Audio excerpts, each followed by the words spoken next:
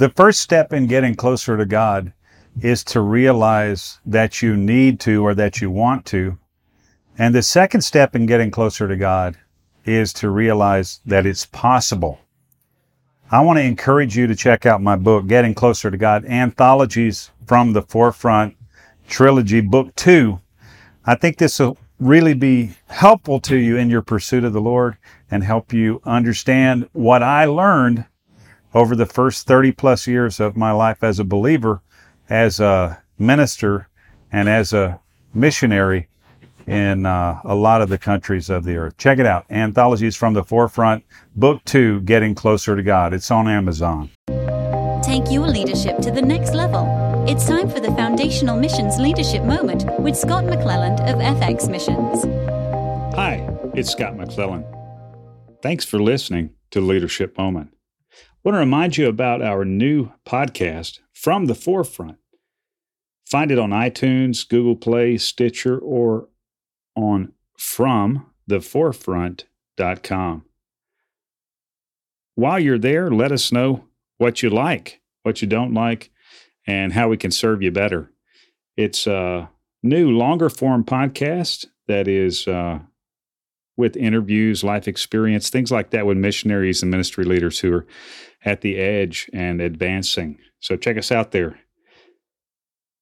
I want to let you know we are busily working on new episodes of the Leadership Moment, but for now, we've got a favorite from the archives for you, a series, Snares of Young Leadership. Hope it's a blessing to you. And let us know if you have a suggestion about a podcast subject, that's in the area of leadership, or a question. We'd be happy to get back to you on that. Contact us at our new domain, leadersmoment.org, or at leadersmoment on Twitter, or Leadership Moment on Facebook. Also, we'd like to ask you to pray for us as we are this very week starting our leadership intensive in Central Mexico. We could really appreciate your prayers. Think about us and pray for us.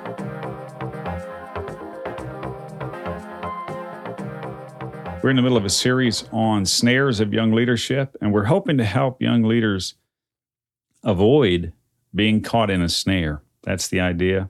As the scripture tells us in Proverbs, surely in vain is a snare set while someone's watching. And so if we can illuminate some of these things that are catching, have caught, and probably will catch others, we can hopefully add value to what you're doing and help you not waste any time on your path to influence. Thank God for His grace, and we all depend on it, no matter what we understand or no matter what experiences we've had. That, I think, I've learned the hard way. So praise the Lord. The second of this list of snares that we want to illuminate is the subject of self-importance. Self-importance. Last time we talked about self-assurance, and if you didn't hear that one, I would encourage you to go back and check that out on the Leadership Moment podcast. Self-importance.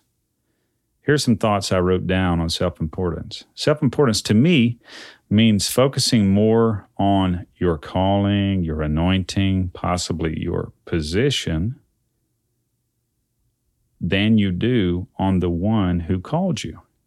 Focusing more on your calling, your anointing, your mantle, your position. A lot of ministry words could be mixed in here to make us feel, really good about ourselves.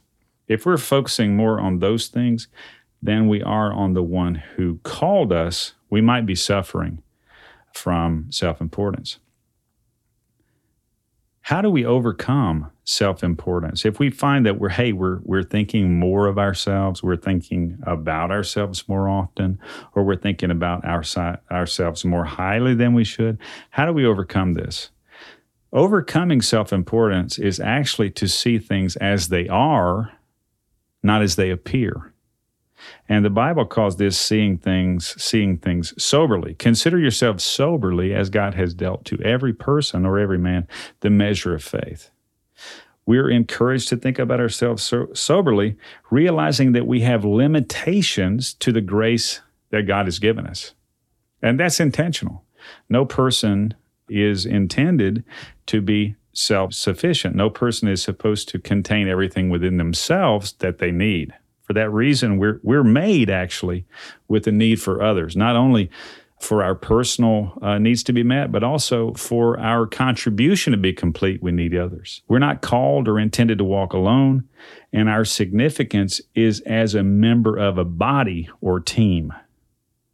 Our biggest and best contribution is realized when it is given in harmony and collaboration with others.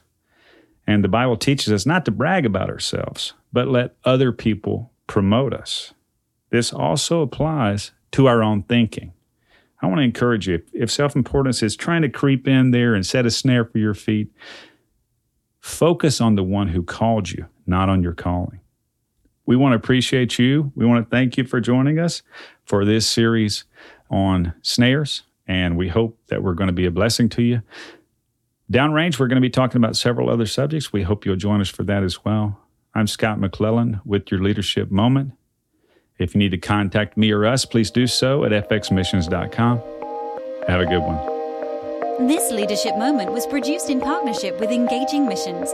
Have your leadership question answered by contacting Scott at fxmissions.com. Visit FX Missions to learn more about how you can grow your leadership and engage in missions.